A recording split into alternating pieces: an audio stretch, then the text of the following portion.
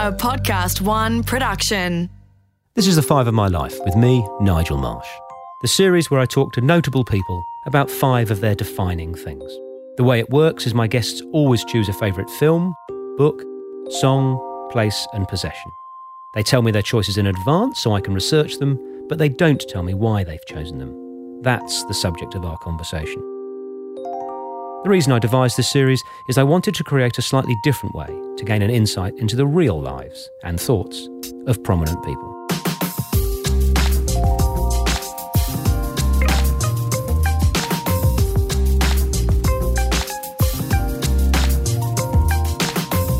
Tanya Joan Plibersek served as a cabinet minister in both the Rudd and Gillard governments, also as deputy leader of the Labour Party and deputy leader of the opposition from 2013 to 2019. She's been a member of Parliament for Sydney since 1998.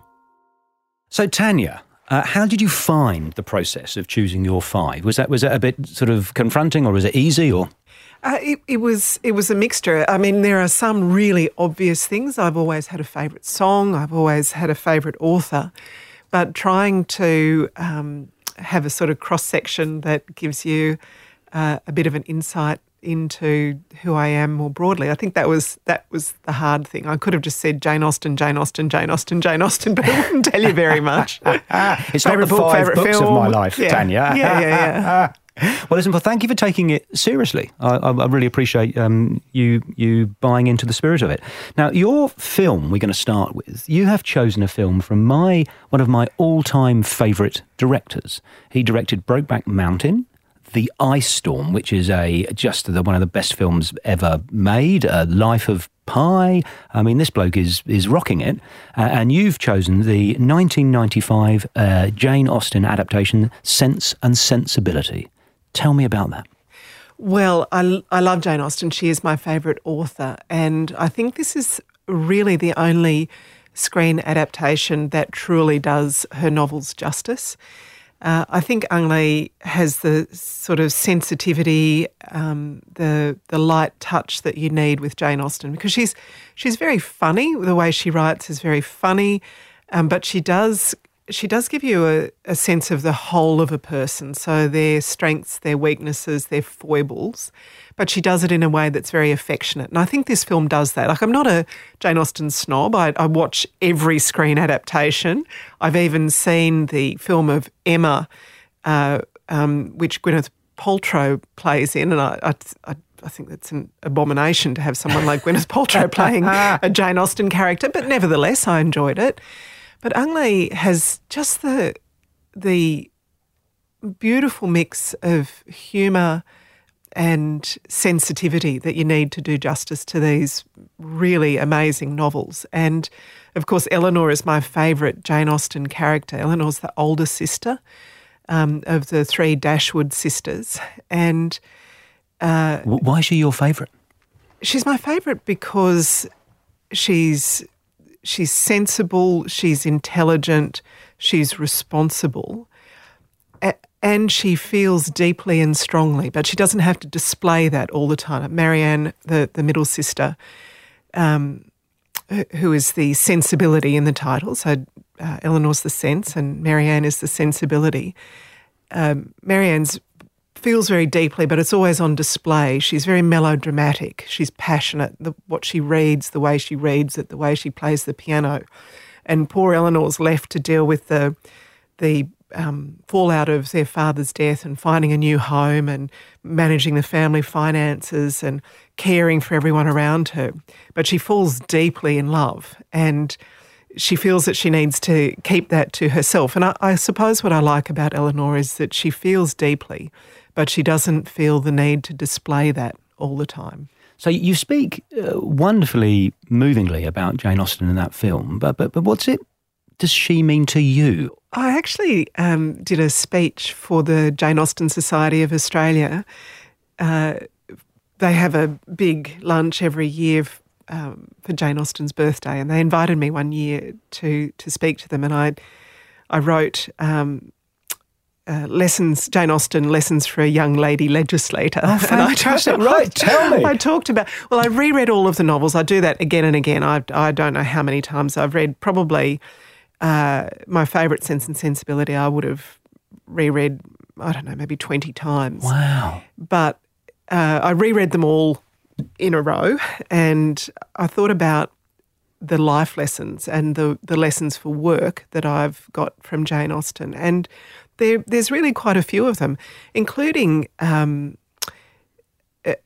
lessons about kindness and about making sure, I mean, in my job, you can think about how you suck up to people who are powerful, or you can think about how you help the people with least power. And I think, for example, in Emma, she has the obligation to be kindest to the people who need her help most.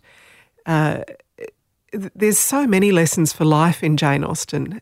What I really like about her writing is the way that your relationship with the characters changes as you yourself learn more about the world. So in Pride and Prejudice, you think, oh, what a silly woman the mother is, until you work out, hang on a minute, she's got 5 daughters that are going out into the world with nothing because the parents have basically spent their income as they've received it. You would be worried. You would be thinking about how they were going to marry and who they were going to marry and would they marry well. She's a beautiful, subtle, funny, witty, intelligent writer, and there's plenty of life lessons to be learned. And to have an enduring appeal, especially around gender roles, and to be from such a different society and era, I think, what a genuine talent and gift that she had. The fact that you can be enjoying it and getting things out of it in 2019, given when she wrote it, is amazing. It's just fabulous. And Pride and Prejudice, I think, in many ways, is a feminist novel. Elizabeth is saying, I don't want to marry unless it's for love. And she's quite explicit about how unfair it is that women don't get to choose, that, they end up either married to someone for reasons of financial security, or they end up portionless and penniless. She says how unfair it is that they can't just, ride off and make their fortune as young men can. And I don't know whether Jane Austen thought of herself as making a statement about women's rights, but it certainly comes through in the novels. Absolutely. Well, we're going to go back in time for your second choice. We're going to go back before the First World War to 1911. Your book, you've chosen a Frances Hodgson Burnett book, not Little Lord Fauntleroy, but The Secret Garden. Tell me about that. Well, I've brought it with me. Oh, pass it over. It's wonderful. I love this book because it's about a very odd and awkward child, and that very odd and awkward little girl finds a place for herself and finds some friends. And I think, when I was young, I was a quite odd and awkward child myself. I was very into reading, and my favourite thing in the world was climbing a tree, sitting on a branch and reading a book for a few hours until the bark kind of, got too uncomfortable to sit on.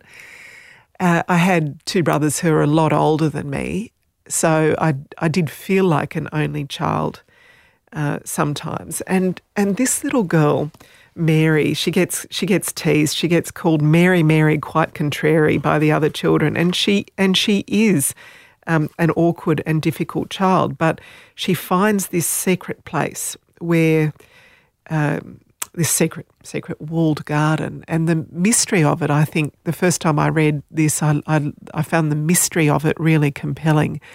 But I also think that every child likes the idea of having a place that they have command of, their own garden, their own bedroom, a little cubby house somewhere. And just as Mary sort of blossoms in life and begins to make friends and become less difficult, the garden blossoms and new life comes to it. So I loved the mental picture I had of this walled garden that was only her own. I loved the other characters in it. So Mary is very difficult, but she thinks everybody around her is very difficult. She's always looking for someone to blame. And then as she grows up, or in this novel, she becomes easier to get along with, more pleasant, and the garden, blossoms in that time. And I read and reread this book as well because I loved the mystery of it and the resolution of it. Love a happy ending. The resolution of it, where these lonely children find someone to love and a place that is their own. It's a charming, inspirational book, but it's also, I think, surprisingly thoughtful. There's a line in it which I just think is wonderful. It's, where you tend a rose, a thistle cannot grow. And that, obviously that might be true in a gardening sense, but it's like if you have a smile on your face, you can't have a frown. If you have a positive thought, you can't have a negative thought.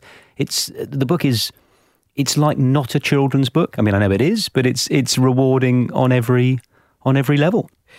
I reread it again a few years ago, and I enjoyed it as much as an adult as I did as a child. But I've thought of it quite differently. So I thought of the father in the book, Colin's father, who is so grief-stricken that he's unable to care for his son, and is running from that grief all the time, and how he finally comes home and is able to reconcile his grief and think about the love that he has for his son. As an adult, I was much more focused on that and I suppose the healing power that the garden has for him. So tell me, talking about your about the dad in the book, tell me more about your childhood and Joseph and Rose and when you were growing up. Did you speak Slovenian? Is that right, in your around the kitchen table? Well, yes and no. I was born in Australia, so I can speak Slovenian. We spoke Slovenian when I was very little, so it was my first language, I guess. My mum was home looking after us. We spoke Slovenian. Then when I started school, I pretty quickly switched to English. My oldest brother was born in Australia. We were all born in Australia, but my oldest brother started school not speaking English because he was home with mum and she was speaking Slovenian to him. Her English wasn't that great. So I was lucky I had older brothers and by that time TV. So I think I probably learnt TV English from Humphrey B. Bear and Miss Pamela.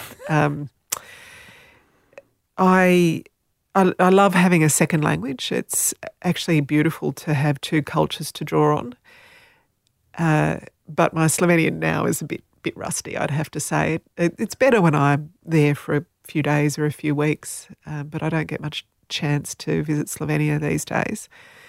I remember when I was a child, we'd go there and I knew I'd sort of settled in. After about the second week, I'd start dreaming in Slovenian, and I'd think, yeah, okay, my language is okay now, and I'm dreaming in Slovenian. My parents were, I've still got my mum. My dad died a few years ago, but they're just beautiful people. They're lovely, kind-hearted, hard-working, decent people who always looked after us beautifully, looked after their neighbours and their community.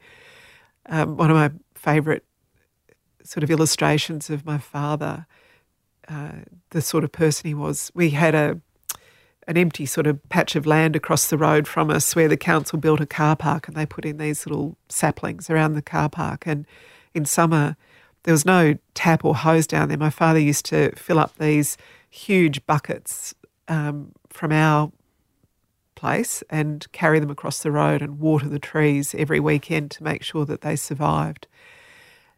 And I think the thing about that was he never wanted any acknowledgement or praise for doing that. It was just the right thing to do. And that's their whole lives. They were people who just wanted to do the right thing. They didn't need anyone to notice it.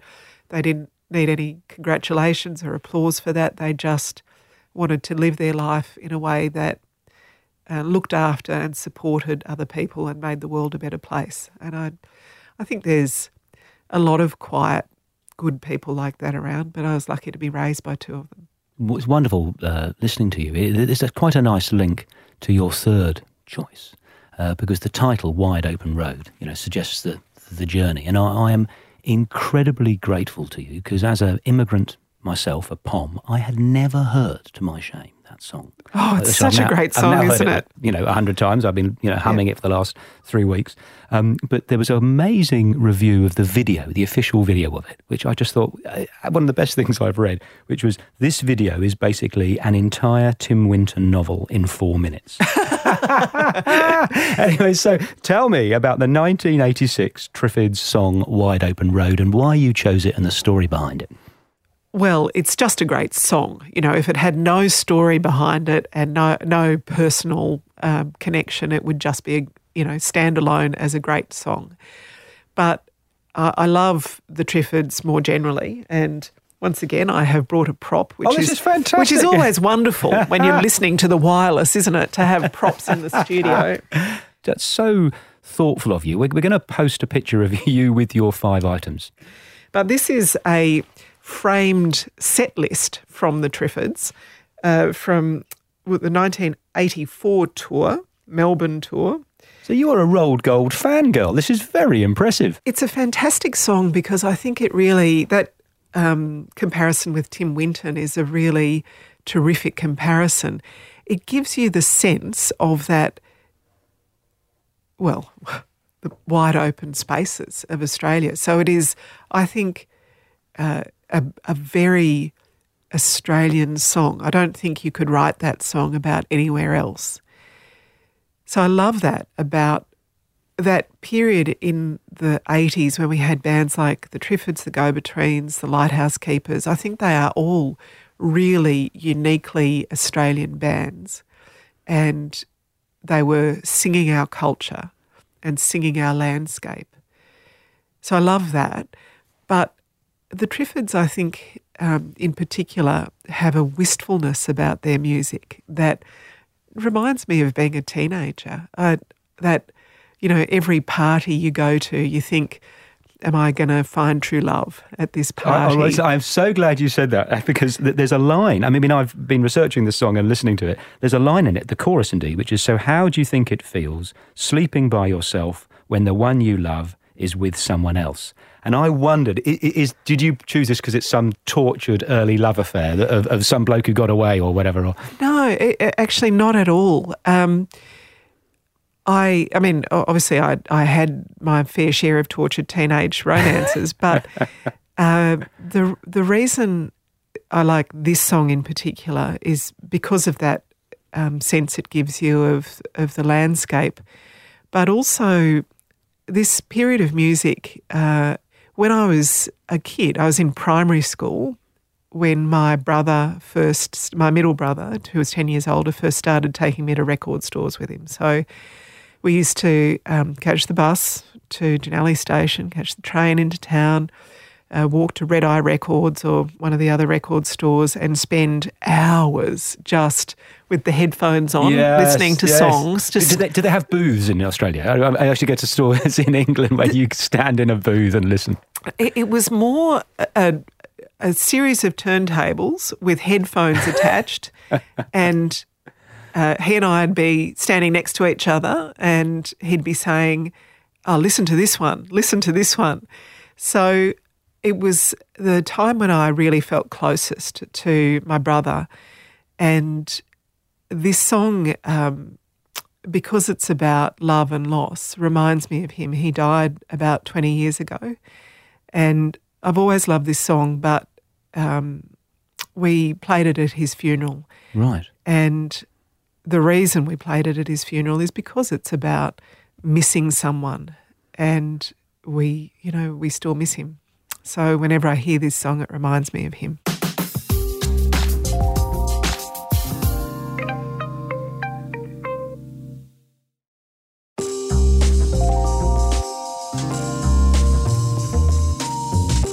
Your fourth choice, you have chosen the Royal National Park. No, I think we might have something in... Speaking of tortured teenage love affairs, many of them started. What? You... Not many. I mean, that sounds terrible.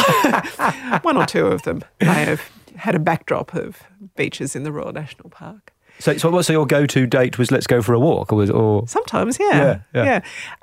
I really like the Royal National Park from a very early age because just like that, you know, those Australian bands that I was talking about earlier give you that sense of freedom.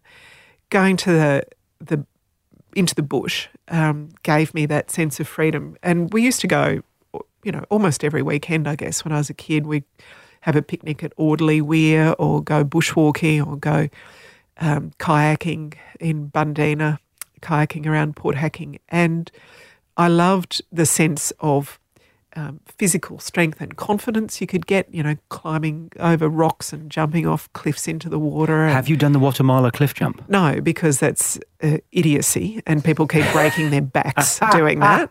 I'll tell my two twin daughters who've done it. One of the stupidest things I have ever seen is a father holding on to a 2 or 3 year old child doing the Guatemala cliff jump. What, with the child? With the child. And of course, the heavier you are, kind of the deeper you go and the longer it takes you to come up. This idiot man had this child underwater for God knows how long before they came up spluttering and the child screaming. That's horrible. Sorry to sound judgmental, but That's horrible. I am all for physical risk. That is idiocy. But there are other safer places where you can dive into the water and really enjoy it. And I love Guatemala. It's beautiful. If you can manage to go down midweek. These days the Royal National Park is actually very, very crowded. I went down to Burning Palms recently, which is somewhere that I used to spend. A friend of ours had a shack down there, and we used to spend weekends down there, and sometimes 2 or 3 weeks during the school holidays. And it was great, you know, kerosene lamps, kerosene fridges, old Argus stoves, just shacks built during the Depression made out of offcuts. And people lived there during the Depression. It's a unique part of Australian or Sydney history, actually. But it's kind of pretty close to camping, really. We'd spend weeks down there and you'd hardly see another soul. And I was down there recently and there was a parade of people walking down to the Figure 8 pool, which is just around the bottom of the cliff from Burning Palms. What I loved about it as a kid and as a teenager was that incredible sense of freedom you get from being in the Australian bush, and the sense of physical confidence you get and competence when you're climbing around up and down cliffs and swimming and, you know, just washing in the creek, no showers or anything like that. It's great. Completely concur. I mean, I adore the Royal National Park, and it's Marley Beach. I remember standing on there laughing my head off just out of joy. You go, I can't believe, I mean, it only took me an hour to get here, and it's like I'm in the middle of the wilderness. It's beautiful. And then I spied some litter. Oh. And you know, it's maddening, isn't it? Yeah. What's wrong with people? My shoulders actually physically dropped. Yeah. And I sort of had I can't. Talk to me a little bit about your view of where we're headed. Apart Don't from ask me about litter. I'm opposed. I am firmly opposed. Yeah, I could talk to you about that for the environment for ages, but I'm going to move you on to your fifth and final choice, which is usually my favourite because people get very personal on this choice. And you've chosen as your possession a wooden goanna carving from the Purple House in Alice Springs. Tell me about that. And tell me you've brought it in like the... I actually have got a photo if you want to see it. Good on you. On my phone. Well, I love this goanna carving because it's a beautiful piece of art, but I bought it not just because it's a beautiful piece of art, but because the sculptor who made it, Teresa Nipper, was a patient at the Purple House, and her contribution was to make these sculptures that the Purple House would sell to raise funds for their work. Could you describe what the Purple House is? I would love to do that. The Purple House and the Purple Buses are places, health services. People go to the Purple House for dialysis, for kidney dialysis. And the Purple buses are mobile kidney dialysis buses that visit remote communities. Kidney failure is a huge issue in Australian Indigenous communities. Diabetes is a big issue, and then the consequential health issues like reduced kidney function become very serious very quickly, because if you live in a remote community, it's harder to get the treatment that you need. So the Purple House does a fantastic job in Alice Springs. People come from remote communities into Alice Springs and do their dialysis at the Purple House. But a lot of people really miss their home country. So the mobile buses go to remote communities for a few weeks at a time so that people can travel back to their community and have some time with their family in their home, surrounded by what's familiar to them. I first got to know Purple House and the Purple buses when I had the health portfolio, when I was a minister, right. The health minister, and we supported them financially then. But I guess the goanna, as well as supporting the work of Purple House, doing it by buying the goanna myself, it reminds me every day of the enormous privilege of the work that I do. The fact that I've been in Parliament now for 20 years, and I've visited remote communities. I've been involved in the cultural and religious celebrations of all sorts of communities in my own electorate. You get a real insight into the diversity of Australian life, because it's your job to represent everybody, and that's just a privilege not afforded to many Australians, that you see every part of Australia, you meet with every community, and it has its difficulties. Some of the issues we deal with are difficult, complex, hard to resolve issues. It's a lot of time away from home, the hours are long, it's a lot of work on weekends. But overwhelmingly, the opportunity of meeting with and representing so many different people on so many different issues is just wonderful. It's just a great honour, and my goanna reminds me of that every day. And when are you going to take the top job? Look, I've been very happy every day of my time in Parliament to be the member for Sydney, to be a minister or a shadow minister. It was a great honour to be the deputy leader of the Labor Party, a greater honour than I ever expected. So my focus is really on doing the job that I've got in the best possible way I can. Well, you need to know that my wife's mates, so female book club, etc., they all want you to run for the top job. Well, so get over yourself and run for the top job. Well, that's very kind and very generous of them. But, the most important thing is that we work as collaboratively as we can as a party and I think as a parliament across the parties to do the best for our nation. And personal ambition should be no part of that. I'm going to come on to my last traditional question. Could you please tell me who you would like to hear on Five of My Life next, and why? I think Julia Gillard. I'd love to have Julia on, right. And I think people would be really interested in hearing, the questions you ask are really so personal. I think people would love to see that side of Julia. She's got so many people who are so affectionate towards her and think that she had a tough run as Prime Minister. A lot of personal attacks on her. I think there'd be a great number of people who'd be very keen to hear about her favourite book, her favourite song, her favourite film, that that part of her. Wonderful. Well, then I might just ask you for her email when we finish. Tanya Joan Plibersek, you have been an absolute Roll Gold legend. I'm going to ask you about those bushwalks later. Thank you so much for sharing a 5 of your life. It's been a pleasure. The 5 of My Life was presented by me, Nigel Marsh. Created in collaboration with Podcast One Australia. Producer, Alex Mitchell. Sound production and theme music by Darcy Thompson and Matt Nicholish. For more episodes, go to podcastone.com.au, download the Podcast One app, or search The 5 of My Life on Apple Podcasts.